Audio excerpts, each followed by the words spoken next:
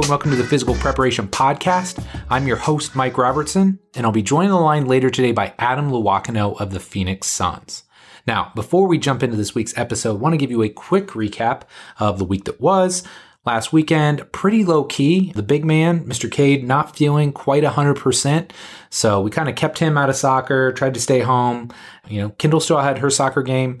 Pretty awesome game for the girls all around. They won 4-1, which obviously the win helps. We had not had one of those in 3 or 4 weeks, but just a really solid all-around effort, and it's fun to see the girls not only getting better each week, but starting to take some of the things that we're working on in practice and then taking it over and executing on it in a game. Now, for some reason, I don't know what it is, we cannot execute a corner kick to save our lives, even though we've worked on it probably 3 or 4 weeks in a row now. But by and large, huge improvements, and honestly, just in the nick of time, because this weekend is our end of the season tournament. So got to be ready for that. So soccer game Saturday, pizza movie night Saturday night, watched Inside Out. If you have children, especially young children that like animated movies, it's a very, very good movie. Some good messages involved in there.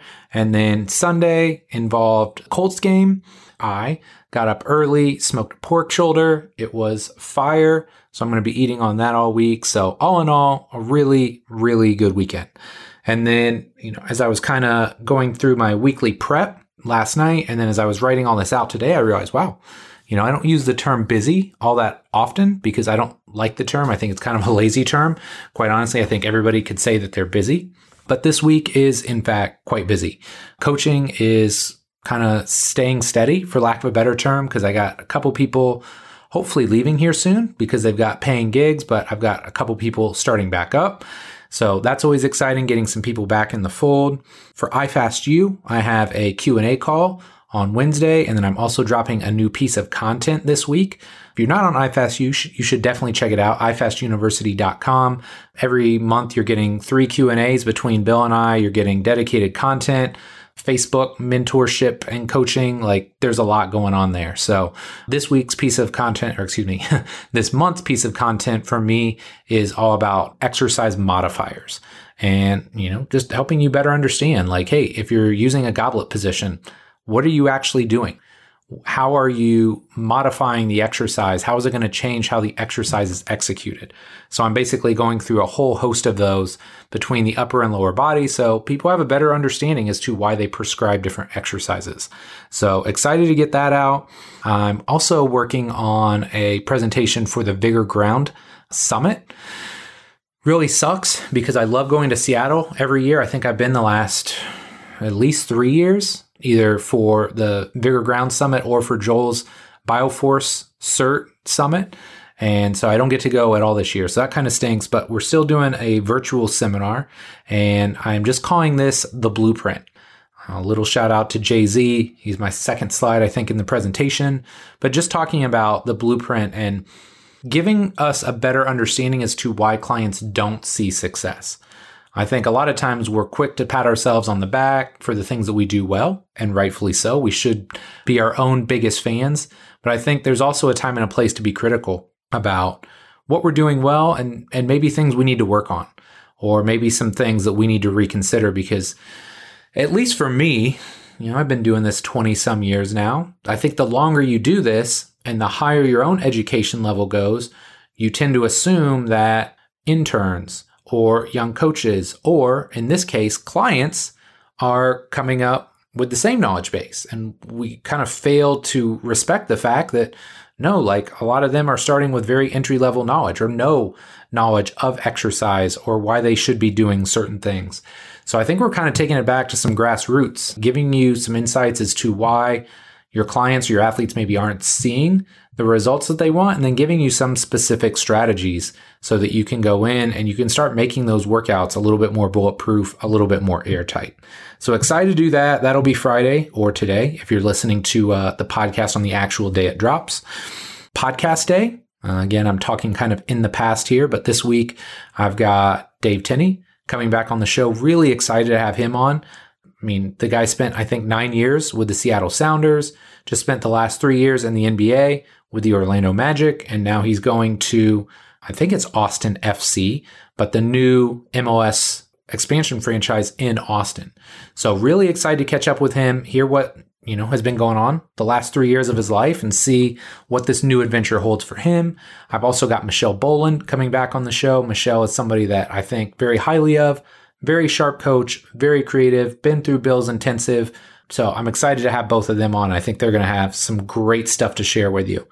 And then, this weekend, soccer tournament. So we'll see how the girls put it together. We have a game Friday night, game Saturday morning, and then if all goes well, we'll play a third game, I believe, on Sunday. So basically the end of the year, I think they said we can practice next week, which I may take advantage of just because I like to coach and I like helping the boys and girls out. But they will finish up with all their games this weekend. Cade has a game Saturday, and then his last game is actually next weekend. So that's kind of an overview of what's been going on. But before we jump into the show, before we get into everything else, I just want to give a quick shout out to my boy Tyrell Terry. And I don't know if I've really gotten to talk about him much on the show, but I think now is probably as good a time as any since we've got an NBA director of rehab on the show this week. But Tyrell and I started working literally like a month after quarantine started. So end of April, I had exactly 2 guys in the gym. I had Glenn Robinson, because I knew he was going to play somewhere at some point. Obviously, he ended up going into the bubble. But I knew Glenn was going to play. And then I knew Tyrell at some point was going to enter the NBA draft. And if you're unfamiliar with this guy's story, I'm going to try and remember to put the tweet with the video into the show notes so you can check it out. But this kid, coming out of college, right? He only played 1 year at Stanford. I mean, he's a sniper. Like, he is a legit shooter. I think we're talking about, in a lot of circles, they talk about 50, 40, 90 shooters. So 50% from the field, 40 from 3, 90 from the line. And if he wasn't there in that freshman year at Stanford, he was darn close. Average of like 15 points a game. I mean, this guy is legit.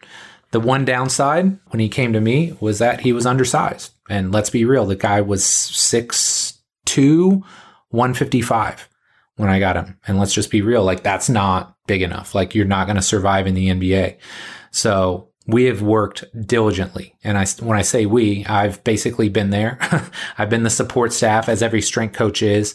And Tyrell has shown up 5 days a week for about the last 5.5 months now. And to see the change in this young man's body has been amazing. He's put on essentially 20 pounds of muscle. So he looks like an entirely different human. But what's even cooler is I think we've done a lot of things the right way. We've tried to focus, yes, on adding size, but not robbing him of his athleticism in the process. So this guy's probably put on, but somewhere between 2 and 3 inches on his vertical as well, which was already pretty good. So again, I'll try and make sure I put that link into the show notes because I think it's cool to see his progression. It's been awesome to work with him. And, fingers crossed, hopefully come draft night, he's going to go fairly high and make a team that selects him a very, very happy team because, as good of a basketball player as he is, he's an even better human being. And I just can't say enough good things about him. So keep that guy on your radar. My friend Tyrell Terry, coming out of Stanford, wherever he lands is going to get a true gem. Okay, that does it for me. I'm going to stop rambling now. We're going to take a quick break, and then we're going to jump into this awesome show with my boy, Adam Lewakino. This episode of the Physical Preparation Podcast is brought to you by Momentous. For many years, I simply disregarded the age-old advice of getting liquid protein in either during or after workouts. Part of this was due to the fact that most had so much crap in them, I didn't want to put them in my body, and others might have been high quality, but tasted absolutely disgusting. However, if you're looking for a protein that's not only high quality, but also tastes amazing, you need to check out Momentous. I've been using Momentous for several months now, and I can tell you it's hands down the best tasting protein I've ever had. But it's not just me. I have numerous elite level athletes who are very picky with their protein powders, and every one of them raves about how great Momentous protein shakes taste. And while the taste is amazing, the best part about Momentous is that they're incredibly transparent with what goes into their product. You never have to worry about a tainted or dirty supplement, as all of their products are NSF and Informed Sport certified. If you'd like to try Momentous out for yourself, head over to livemomentous.com @checkouts.com/Robertson and use the code Robertson20 to save 20% off your first order. Or if you want to try before you buy, get a free 3-pack sample sent to your house by using the Robertson sample code at checkout. Regardless of which option you choose, I guarantee once you try Momentous protein shakes, you'll never go back to anything else. Adam Luakano is the Director of Rehabilitation for the Phoenix Suns. Prior to his time with the Suns, Adam also spent time with the Atlanta Hawks and the New England Revolution of the MLS. Now, Adam has been on the show a time or two before, but he's someone I always learn from, so I was excited to get him back on for this week's episode. This time around, Adam and I start by discussing what led him to the Suns job, even though he was fairly convinced he didn't want to work in pro sports any longer. We talk about the money analogy he uses to describe the performance therapy model, and why rehabbing an athlete isn't like passing a baton from the athletic trainer to the physical therapist to the strength coach. And last but not least, we talk about what it's like to build a performance staff from the ground up and what working in pro sports is really like behind closed doors. This was an awesome episode, and I really think you're going to love it. But enough for me. Let's do this. All right, Adam, man. Obviously, been a hot minute since we've had you on the show, but great to have you back on. Could you just start by being real simple and easy, man? Tell us what's new since the last time we chatted. What's going on, Mike? It's so good to catch back up. I know it's been, like you said, a hot minute, so This is going to be fun to catch up. Well, we had the bubble this summer, which was a whole new experience for, I think, the whole world, which was exciting to be a part of. 2 words that come to mind to describe it was an adventure and experiment. And fortunately for the Suns, we had some great success, both internally with our staff and then externally by the results that we had. So on a surface level, yeah, that's kind of the newest stuff that's happened recently. I love it, man. I love it.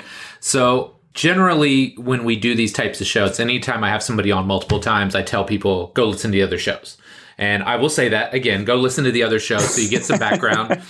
But I'd love to jump in and talk about career paths because yours is very intriguing to me. And you've gone from a really long tenure in the MLS at a pretty young age, really. Then you went to the NBA and then back in the NBA. So what is it about the Suns job when they approached you that intrigued you the most? What was kind of the allure there? The people. Truthfully, it was the people. Because I was in a place where I was really contemplating not going back into team sports. I was really in a place of, I'm tired of sacrificing my personal life, missing out on life events that you see your friends that are able to enjoy. And when you work in team sports, your schedule is difficult. It makes personal life challenging. Yes. So what made it enticing to come to Phoenix was the people. I mean, Brady Howe is a phenomenal colleague. He is the one that hired me. He is an incredible leader. More importantly, our general manager, I mean, the first few phone calls with my general manager, James Jones, like we were talking in-depth philosophy on performance and rehab. And he is the 4th GM I've worked for. And it's the first time I've actually had those conversations with the leadership in the front office. So right there from the get-go, there was just this sense of investment from the leadership and management group and both Brady and James. And then also our owner wanted to revamp the performance model that was out in Phoenix. So really just when you have those key points at the top, it makes my life easier. And I thought it was a great opportunity to be able to come in, be a part of a team that's really creating something new in Phoenix because they pretty much cleaned house from a coaching staff and a performance medical staff. Like a lot of us were new. There was only a few people that remained from the prior year. So to come in and be able to create and have the autonomy to approach performance therapy, rehab, return to sport in this role, to me, it was an opportunity that, like I don't have kids yet. I'm not that settled down yet. I think I can give this another shot and try and make something of it. Yeah. So really it was the culture and the people that enticed me to come into Phoenix. And also, who doesn't like sunny weather for 9 months out of the year? It's brilliant. Right. Yeah, that doesn't suck. So it's just so funny that you say that because our mutual friend, Darcy Norman, and I chatted yesterday. It's actually going to be on the podcast from last week when you listen to this. But it's just so interesting because I said, well, what brought you to the men's national team? And he's like, the people, man. The people. He's like, I'm around great people every day. So talk to me a little bit about that because I feel like you guys have a really, really good staff there. And sometimes you see these like all-star staff and you put them together and they don't really work. So what is it about your staff that does work? And how do you guys fit all those pieces together? Because I think that's one of the hardest parts, quite frankly, about pro sports, right? It's not just meshing all the talents in the sport level, but it's meshing all the support staff as well. That is something that I think it was on the forefront of our mind coming into this, because a few of us that were brought into it were on staffs previously where it's exactly that scenario you just said. You have a bunch of talented practitioners that are really invested in their craft, but their interpersonal dynamic, for whatever reason, it didn't pan out as expected. Right. So from the get-go, we named it, right? Like we literally just came out and named it. And I remember early on, within the first month of the season, we talked about, hey guys, we're going to go through these stages of phases. And it's in the, like, it's well understood in like psychology as well. But the way we described it as, you're going to have this honeymoon phase. It's going to be so hunky-dory. You're going to be excited to work to each other. Then once people start to get comfortable and they start to like feel like, okay, I don't have to impress. I don't have to be so agreeable with everything. Then you start to see people's true colors, like good and bad. You see strengths. You see places where like, oh, like, you know what? Someone else is better equipped to manage that. And then you get into this place of a little bit of struggle, right? Like you start to butt heads a little bit, right? Then like from the NBA, whether that's because it's the season, you're starting to get tired, whether it is like, oh man, I feel comfortable now where like I feel like I can disagree, or I feel like I can voice something. And then you finally get to this point of where we're at right now is like, hey, like we know who we are. We know who is in what roles and responsibilities, regardless of job title. And now we can really have these healthy conversations that are for the betterment of the group. So I think when it comes to, I don't even know what your original question was, but I think when it comes to the interpersonal piece, you have to be patient and understand that you're going to have those struggles, because forget the job, right? Forget the whole job, roles, responsibilities.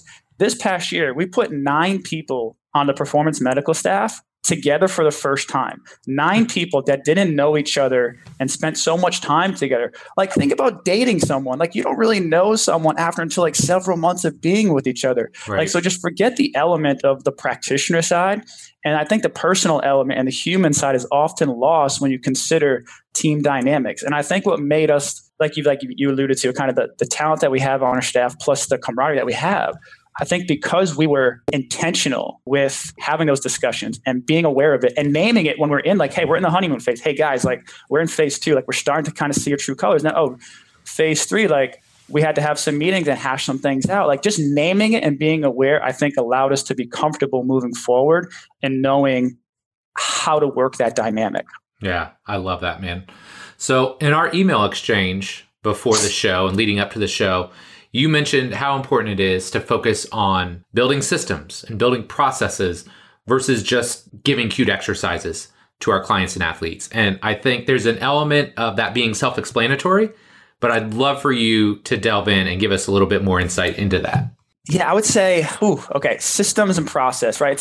Process is a buzzword. System thinking is becoming more popular, I think. And so in the context of trying to establish that, I think you all have to agree upon what are your non-negotiables amongst your staff. Like, what do you believe in as a group that is going to benefit the athlete? So I will speak on, say, like return to sport, right? That's a big part of what I do from return to sport.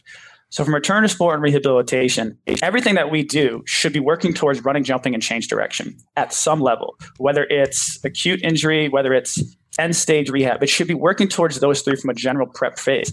And so in my opinion, the way I look at things, the way I build the system is if you think about working towards those 3 things, at what level, or what stage of the rehab are you able to continue to work on those things? Even though it may not look like it, it's still like a part task of that whole task, right? And so an example of that may be, so let's say we don't have to run, right? And in basketball, you never hit really top speed, like max speed, but you do a lot of acceleration work.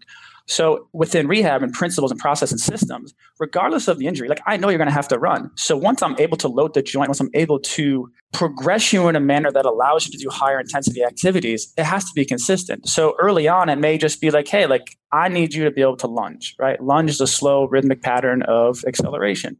Then, hey, like I know I need to have you do some acceleration. So what's a great tool there? Let's do sled pushes or resisted running. Then after resisted running, it's just body weight running or dribbles, like the Altis group has made popular, dribbles or marching. And then after that, it's running at certain speeds. So these principles of running, jump, change direction, working towards each one of those and understanding at what phase of the return to sport, return to play, rehab process you're in with respect to biological timelines and injury healing. Like there is things that the timelines I can't adjust. I have to work within. Those are internal and external constraints.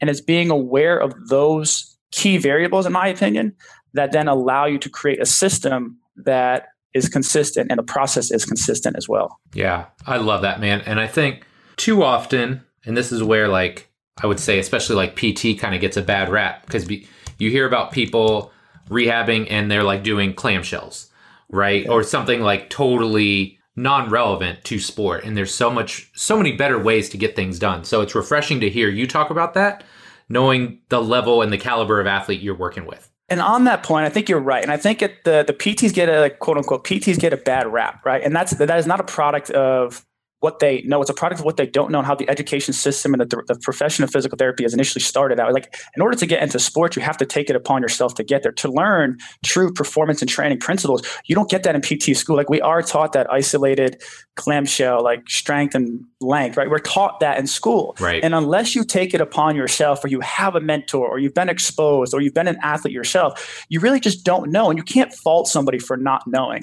So there has to be that understanding that just because that's what they do, that doesn't mean that's what they're choosing to do. They're doing that because they don't know anything else. So I think relative to that side and the way the physical therapy model is established in this country, even in Australia and England, from what I've seen, it's more of a medical, orthopedic, clinical medicine side. But when it comes to sport and trying to work in that environment, that portion right there, in most cases, like unless you're like post-op, like most injuries are probably going to take anywhere from 4 to 8 weeks, most of them, right? Yeah. Like a decent injury.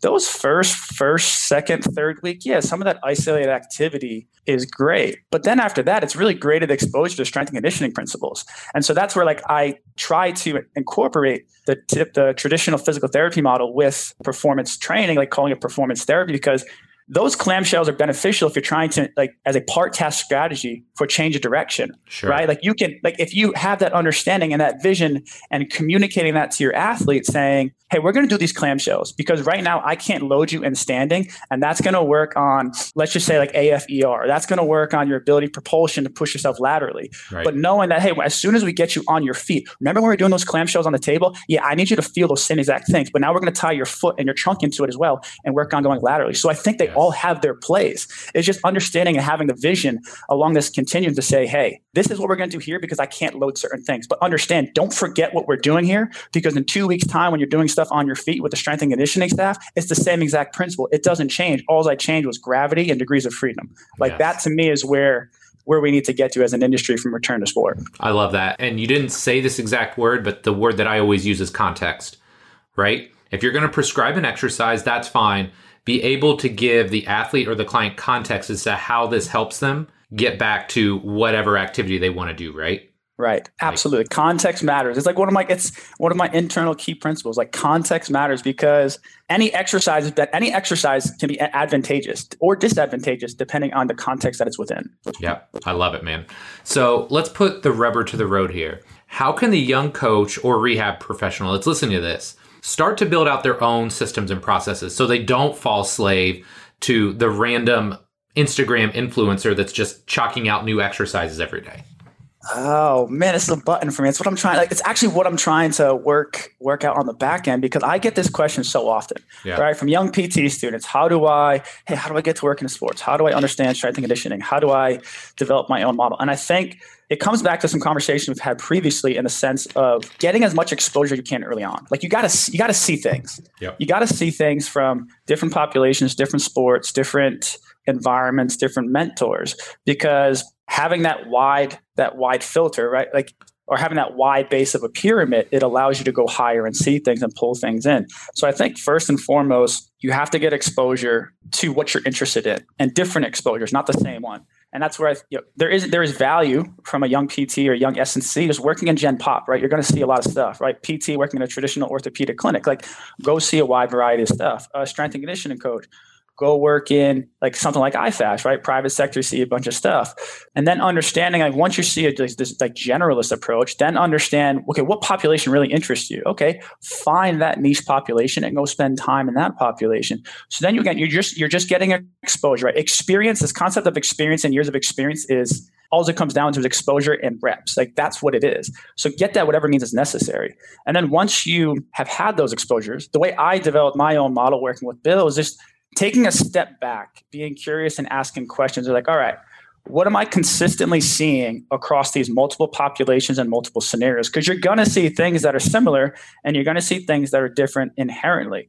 But I would imagine you're going to see more similarities and differences with things that you believe in, right? Because at the end of the day, you have to believe in something and commit to it, right? Commit to it, grow from it, and learn from it. There's this if you talk about from motor learning, you have this biomechanist approach where this is the only way we can move, right? Very rigid. And then you have this dynamic systems Franz Bosch way. It's you know what? I'm going to let the system self-organize. And that's they're both two extremes. So using it as an analogy, when trying to develop your model, figure out somewhere in the middle where you know what? I'm going to commit to this. I'm going to commit in this strategy for strength training. I'm going to commit in this strategy for fitness. I'm going to commit to this school of thought for movement because this is what I understand the best right now. This is what has given me success right now. But having an open mind to be you know what? I'm not quite right in this scenario because I've seen something else that's better and I'm going to upgrade what I do. It's just like your iPhone. You get a new system, an iOS update. You should be willing to update your own system and model. So I'm going to pull myself out of this rabbit hole right here and just hit the pause button to see if that kind of hits your question so far. No, that's perfect because it is hard, right? And it's funny because some of these terms just get thrown around these days now, right? Like systems, processes. I always laugh because obviously Bill is super smart and we've both been lucky to spend a lot of time around him. And so he uses the term model a lot. So it's always funny when I hear a 23-year-old say, "Oh, I'm working on my model." I get it. But you don't really have enough reps to have a model yet, right? You're still just kind of taking what everybody else does. And that's fine. I think that's what people miss out on is you need experiences, you need failures. You had how many years of experience working with the Revolution before you went into the NBA, right? And at a young age, you were getting all those reps and accumulating all that experience. So I think that's one thing that people just kind of miss out on. It's they're talking about a model at 23 or 24. You don't have enough experience or reps yet, and that's okay, right? It just takes time. And that's the thing that nobody wants to hear, right? Part of this is it just takes a freaking long time to get your systems and processes in place. Yes, I absolutely agree. And we could argue it's a generational thing, right? For we're in the I wanted things done yesterday generation, sure, right? And I think that's a product of being judged by likes on social media and things of that nature. To give perspective for my model, I haven't felt confident and comfortable in what I believe in what I do until honestly about a year ago, right? Yeah. And that's after a decade of working in professional sports. Not to say you have to accumulate a decade, right? Not saying you have to accumulate 10,000 hours of deliberate practice. I'm not saying that. Just to give perspective for someone like myself, it took me that long to just learn, grow, understand, trial and error, figure out what's working, what's not working. And not only that, when you have these models, Bill, uses a phrase from George Box, all models are wrong, some are useful, right? To me, a mental model is a simple way for you to organize your thoughts and communicate what you're thinking in a coherent way that can be progressed or regressed within your current environment. And so creating this model that we're alluding to here, I believe it's important for those reasons of communication and holding yourself accountable. But to your point, at a young age, I think it's more important to just see a wide variety of stuff to then be able to decipher, you know what, I want this a part of my model. I don't want this a part of my model. This worked, this didn't work. Because I think if we commit too early on some things, we may lose sight or oversee other things that could be beneficial to what you perceive to be your model. Absolutely. And I think one more point on this, and then I'll stop beating it up. But you said it took you 10 years, right? And I would say that's probably about right. I think probably around 10 years where I really started to feel comfortable. But now I find I go through these periods of I'm really comfortable and I feel like I'm hitting at a high level. And then I have a couple either failures or things don't go the way that I want. So now it's this vacillation between, I'm pretty good at what I do and, I really suck at what I do. I need to upgrade. So it's this constant teeter-totter back and forth. And I can only imagine that's the way it works for the rest of the career, right? Absolutely. You're always upgrading. The human body grows by struggle. It's the only way you grow is struggle and failure. Right. If you didn't struggle, just think about it from hypertrophy training, right? The only way you're going to get muscle is if you struggle and you put a little quote unquote pain and soreness into your system. Yep. The mind, the body, your craft, it's all the same thing. You have to have a little bit of struggle. and not so much struggle in the sense that you don't know what you're doing, because then that's the complete opposite, right? It's that sweet spot. And like, this is what we know from like cognitive science on learning, is you need to have what they refer to as like deliberate difficulties to then be able to almost like question like, oh, do I believe in this? Is this like what I'm really trying to get after? Right. I mean, I certainly had those moments this past year. I mean, there were some players that really challenged me this year from a philosophical perspective and from a community. Like, I had those struggles this year, and the best thing that I look back at it now is they made me better. In the moment, it sucked. I lost sleep. I was beating myself up. Brady was like, dude, like, you're good. Like, trust me, you're doing a good job. Right. And to look back at it now, it's like those difficult times have made me better. And always having that appreciation that struggle is going to be tough in the moment, but when you come out of it, I promise you, you will be better because of it. Yeah, I love it, man. So if we look back, say 15, 20 years ago, I think many would say that the entire athletic development process was siloed, right? You had your ATs doing their AT things. You had your strength coaches doing their back squats and power cleans and bench presses. And, obviously you had the sport coaches doing their things. So what kind of evolution have you seen during your time in pro sport with regards to the relationships between all those disciplines? Man, that's a really good question. Man, okay. Yeah, that's good. I think it starts with access to information. Mm-hmm. I think access to information and access to people has allowed for communication streams to be a bit more mainstream than they were previously. I think 10, 15 years ago, like social media wasn't as strong, especially now with COVID, like webinars and digital platforms is now like mainstream. Yep. Like, I think that in itself has afforded people opportunities to step outside of their profession more easily to be able to learn from those other ones. So I think that's the first thing that comes to mind when I think of how there's been this integration of professions. I also think the world of sports science has influenced that too, just showing how that's because they kind of overlay medical and performance. So I think those questions that some really good sports scientists out there and people that are involved in applied sports science, they've been able to serve as that medium between the two departments. If you were to say the departments as medical and performance, sure. I think right there has also afforded opportunity to allow some integration. Like, does that answer kind of what you're getting at, or you want to dive deeper? Yeah, no, I think so. I mean, look, like, I just think back when I started in strength and conditioning. Granted, it seems like a long time ago now, right? Like 20 some years ago. And I just remember we had a guy, a football player at Ball State, tore his ACL. His name was Rockman Crable. Just a ginormous human being. He was like the biggest human I'd ever seen up to that point in my life. And I remember Rock tore his ACL. And so I remember it just felt like, hey, he went and he had his surgery. And then he was with the AT for like the first 3-4 months. And the AT just kind of hung out by himself and did his own things. And maybe he would come into the weight room and do like legitimately like leg extensions with him, right? And then at some point he got passed off when he was cleared to the strength coach. And that was like maybe the first time that they'd interacted. You know what I mean? So it just felt like everybody kind of had their own job and they had their own little vertical that they played in. And then they would like pass the baton. It was like a relay race, right? All right, like I'm out, you're in. So I think it's interesting now watching how much these teams have evolved, right? And so I'm sure you're not just sitting in your rehab room, like waiting for Corey or the Hammer of Dolan to send somebody your way, right? Like you're talking and interacting with them and vice versa. And like, it's this integrated process now. Yes, I agree.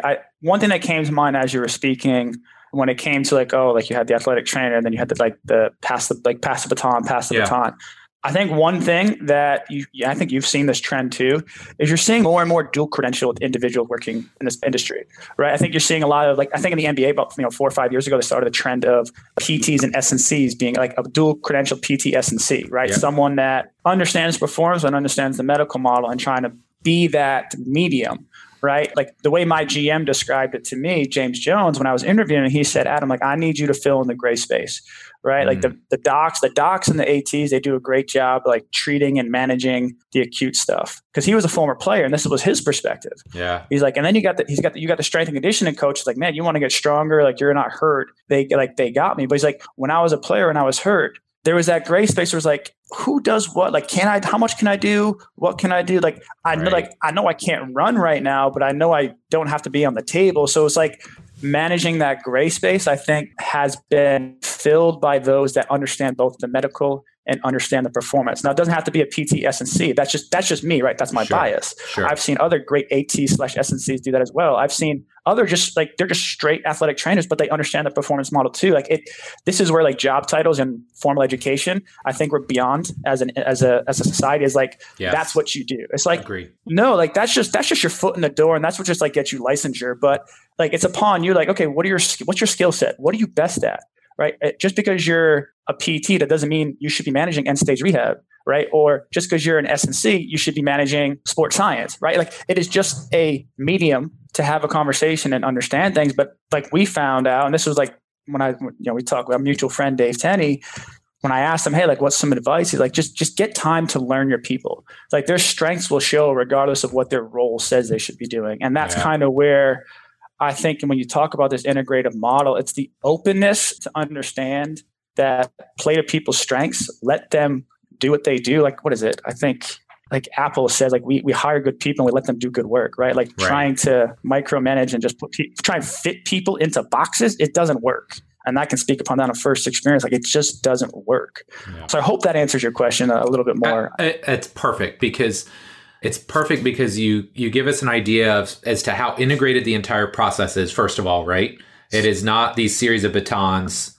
Treating a human is not as simple as checking a box of rehab to, sport performance. And it's something we see, honestly, we see it in the private sector. I mean, if I can give my guy Eric at iFast a shout out, like he's dealt with more post ACLs than I ever have at this point, because we get so many kids where they've been cleared from PT, right? They've done their 4 months or whatever, and now they're cleared to go back to practice, but they've done nothing to bridge that gap. So like he's the master of the gray area because, we bring him in and we evaluate him. It's like, oh my gosh, they've got like these massive asymmetries still, or there's glaring weaknesses. So like, that's where I think the real money is made, right? Like I always talk in program design about smoothing your transitions. It shouldn't be like, oh, this is sets of 8 to 10. And then the next month we're doing heavy singles, right? Like you don't just have these jagged, like you try and smooth those curves.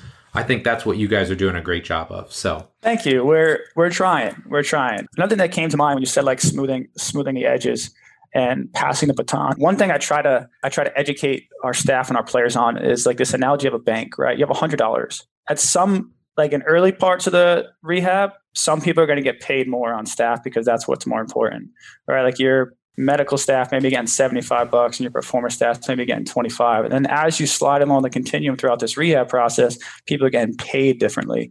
I think like that might help smooth some of those edges that you're referring to, and not just like, okay, like there's like hard line in the sand. It's like, once you hit this, like I'm done with you. It's like, no, like you could still have your physical therapist or your athletic trainer at end stage rehab, just doing like little touch and goes in the training room for a quick 5 to 10 minutes, right? Because there's value in that. But majority at the end should be with the performance staff and vice versa, right? Like getting the guy in the weight room to lift some heavy stuff because that builds confidence and makes them feel like they're working with the performance staff early in rehab is great, but we still need to spend most of the time at the medical. Like there is a way to balance it. And if there's an acceptance of knowing that you'll get your time, I think that makes it easier.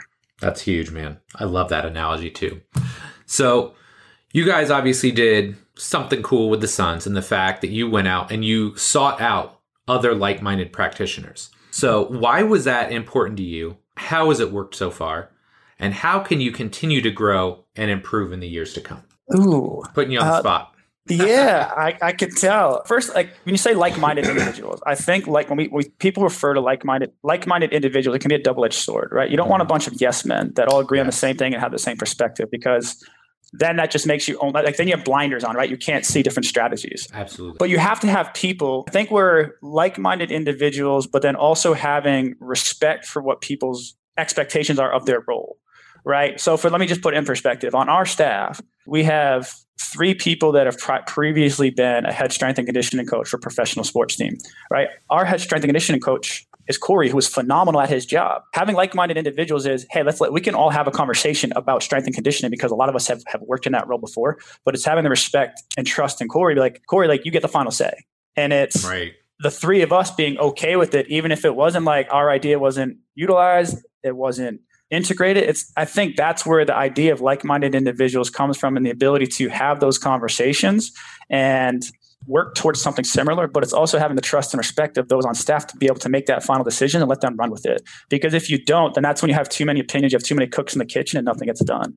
So I think that's what comes to mind when I think of like-minded individuals. When it comes to being more progressive, I think what's unique about our staff is we have a little bit of cognitive dissonance. Like we have people that are just come from different backgrounds, right? People that came from college, people that came from soccer, people that came from the G League, right? Not all that much NBA experience. Like we have enough NBA experience to know what it is amongst the group, but we also have several people that don't know what it's like. So having that fresh perspective has allowed us to be a bit more progressive. But even speaking further upon the progressive side, like earlier in this conversation, we talked about like why I came to Phoenix. Well, in addition to people, one of the things that resonated with me, not just from our GM, but some of our like our marketing and media, is like this question of like, why not? Like, why not? Why can't we do that? Right? Like, why do we have to do things that way? Not in the sense of we want to be standoffish or we want to come across as, no, my way is better. It's just having the openness to ask the question, just because you've been doing this for so long, does that mean it's the most efficient or the right way? Right. And I think when you have people that are willing to ask those questions, think through them, and really, can we provide something that's more efficient, different, for the betterment of the athlete, for the betterment of the organization? That's what progressive comes to mind. That's very cool. And one of the things, it's so funny, you use the exact words that I wrote down. People at home can't see it, but respect and trust. You talked about that because I was like, damn, like, okay, I've never worked in that environment. And I just thought, man, it would be really hard. Like, if I think I know it's best to let somebody else make that call. But then I had that moment of, okay, but I let Bill do that, because I respect him enough and I trust his instincts. So there are times where I've gone against what I would do because he said it was best. Mm-hmm. So, but it comes down to, those were the words I wrote, because why would I do that for Bill? Well, it's because I respect him and I trust him. So, right. And you want to know what's crazy is like, you look at like long-term marriages. Yeah. That's what they say works, right? Like people that have been married for like 35, 40 years, they trust and respect each other. So why can't we learn from those people that have literally been the masterminds of relationships and bring them into our industries, right? It really just comes down to that. And then other intangibles too. Like you want good people, you want people you get along with. Like the interview process that we have is pretty in depth. I think it's a bit more progressive than most. So yeah, all that comes into play when trying to fit a team. And I think we've done a pretty good job so far. Yeah, that's awesome. So I know a lot of people who aren't around pro athletes regularly, as well as just like casual fans of the game and of pro sports, want to know the answer to this question. What is life really like behind closed doors? Ooh, this is a fun one for me because I like to shed some light on this. It's not all hunky-dory, and it's not like you're in the spotlight. I think there's a lot of misconceptions about what working in sports is. Like I had this conversation several times with a close friend, and she would like we both talk about like when people say, "Like I want to work in professional sports." Our first question is like, "Well, why? Do you really know what you're getting yourself into?" It's like, "Oh, like I want to work with athletes." It's like, yeah, you can work with athletes in the private sector. Like it doesn't have to be professional athletes. And like the more you dive deeper, it's like, oh, you just want to be around the publicity of it, right? Like, like you just want to be around the bells and the whistles and the noise. So really, like what working in professional sports is, right? It is knowing that you're a part of something bigger and that you are a cog in the wheel, like that you are a small part to a very large system, right? In the context of our team, if you were to consider our coaching staff, our key players in our front office, our performance and our medical staff, this year there were 22 people on any given day that could influence the betterment of a player, right? You're one of 22. Wow. So to think that it's understanding that because there's that much going on, you have to be willing with doing nothing some days, and understanding that your job sometimes is to do nothing because there's other people or other professions or other goals that take priority over what you do. So there's some day, like that's a struggle. That was one thing we talked about with a lot of the people we interviewed when building the staff is like, hey, you're going to be at work for 10 hours today, and you're actually only going to do 1 hour of practical or clinical work. Like, how do you feel about managing the rest of the 9 hours of your day? And everyone's like, oh, like it feels great. Like, I mean, I can manage that. Like, oh, I'm a team player. I want to be a part of it. And then like you get into it and you start to see like, oh, like you're struggling. Like you're not used to really just being there to support other people on the staff that need other help or whatnot. And I think that's something that's not well understood about team sports that in my opinion, because we see these athletes so many working in team sports, when you see them so often, like if you go back to that bank analogy, like you're going to get your money eventually. Like you're going to have your time to invest your money with the athlete. It may not be today. It may not even be tomorrow, but it's a matter of knowing that there's so much else going on than just what your role is for these athletes. Like put yourself in the athlete's place. There's 22 people that could potentially work with you today. they're all asking you different things. Like that's a lot for them. And recognizing that and having the pulse on that too. I think working in sports from practical side, that's one thing that is not appreciated enough from conversations that I have with individuals. And then from a lifestyle perspective, like we talked about earlier in the conversation, I was almost about to step away from it because of the sacrifices I had to make in my personal life. You don't really have the ability to choose where in the country you get to live based on the job, right? There's a lot. If you want to work in sports, there's very few opportunities compared to general public. So you have to be willing to, on a flip of a dime, pick up and move. Also, you don't really get to choose your schedule because you're kind of predicated on whatever those above you decide the schedule may be. So you're kind of just working with the team in that front. So I think those things need to be well understood. If you really want to work in sports, understand it's going to take sacrifice. It's going to understand that not every day you're going to make an impact. And it's understanding that it's doing the little things that's really going to set you up for success amongst the group. I love it, man. I love it. All right. So last but not least, we've got our lightning round. 4 fairly short questions. Your answers can be as long or short as you'd like. All right? Okay. Yeah. All right. Number 1, lots of bubble related stuff here too. Sure. Number 1, how did it feel being the only undefeated team in the bubble? Oh, it felt amazing, man. Are you kidding? It was like, what were the odds? It was like 1 in 10,000 to make the playoffs. I mean, it was so cool to be a part of that. And just the buzz that was around the group amongst the hotel, even like the Disney staff, the hotel, like they were all pulling for us. It was just so cool. That's awesome. I love it, man. Okay. Number 2, maybe more general. How was the bubble as a whole? Challenging at first. Like the rest of the world, there was a lot of unknown and uncertainty going into it. But then you figured it out. You got on your groove. And you were able to just be efficient with what we do. I think that's what we came out of that. There's 2 words that come to mind that we came out of that situation was camaraderie and efficiency. Like we have changed how we approach practice, even back here in Phoenix now, because of the success and the constraints we were put under in Phoenix. In the bubble, we realized, we can do this a little bit differently and a little bit better. That makes us a bit more efficient. And then speaking on a personal note too, like there definitely was like struggles. Like there's days where you're like, man, it's tough to create boundaries amongst your group because you're with the same people every day. It's tough. You want to, you miss your loved ones back home. So there was some struggle and like some difficult days for people there. But the beauty of our staff and the closest that we have, I think we all pulled together and supported one another. And when we needed that. Yeah.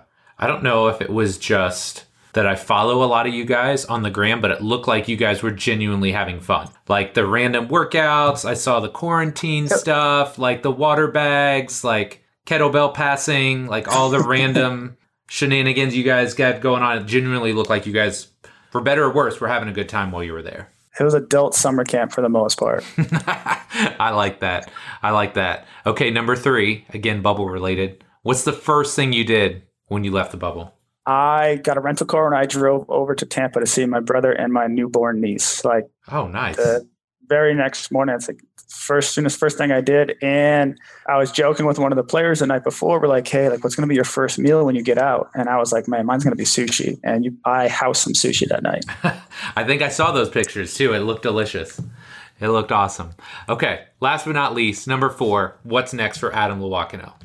We are approaching an off season. We're in off season right now. I think the next thing for me is just being a part of this team and growing on the success that we had in the bubble and trying to progress the league from a performance medical model, but also progressing my industry, physical therapy, which I'm trying to be a little bit more public about how we do things and what we do from a performance therapy model, because like we alluded to earlier, there really is no career path to get into this. And for those that are interested in, the question always is, how do I get there? So really for me personally, I'm trying to help those educate themselves and grow to be able to have opportunities in this space. I love it, man. Well, Adam, always great catching up with you. Love to have you on the show. Where can my listeners find out more about you and everything you have going on?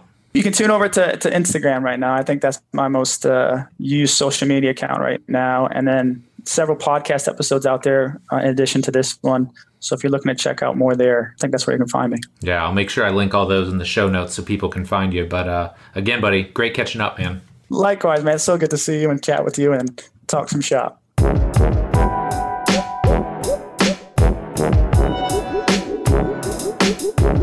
All right, my friend, that does it for this week's show with Adam. Sincerely hope you enjoyed it. He's somebody I just love catching up with. I have a lot of very similar philosophical views with him. And I think our dual backgrounds between soccer and basketball has really helped us forge a strong bond over the years. So just super proud of Adam, all the great work he's doing and carrying on that legacy that the Suns training staff has had for so many years. It's very, very well deserved.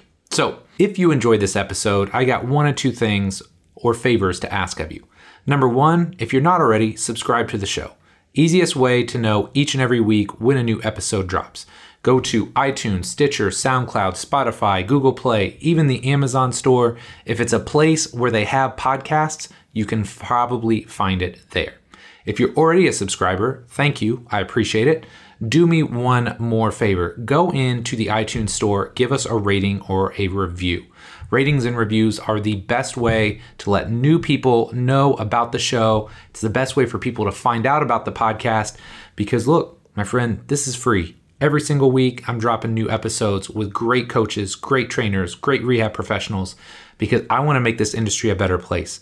So you would be a massive help to me if you could help just spread the word about the show. Ratings and reviews are a very simple, very easy way to do that. So my friend, that does it for this week's show. Thank you so much for tuning in. Love and appreciate you. And we'll be back soon with our next episode. Take care.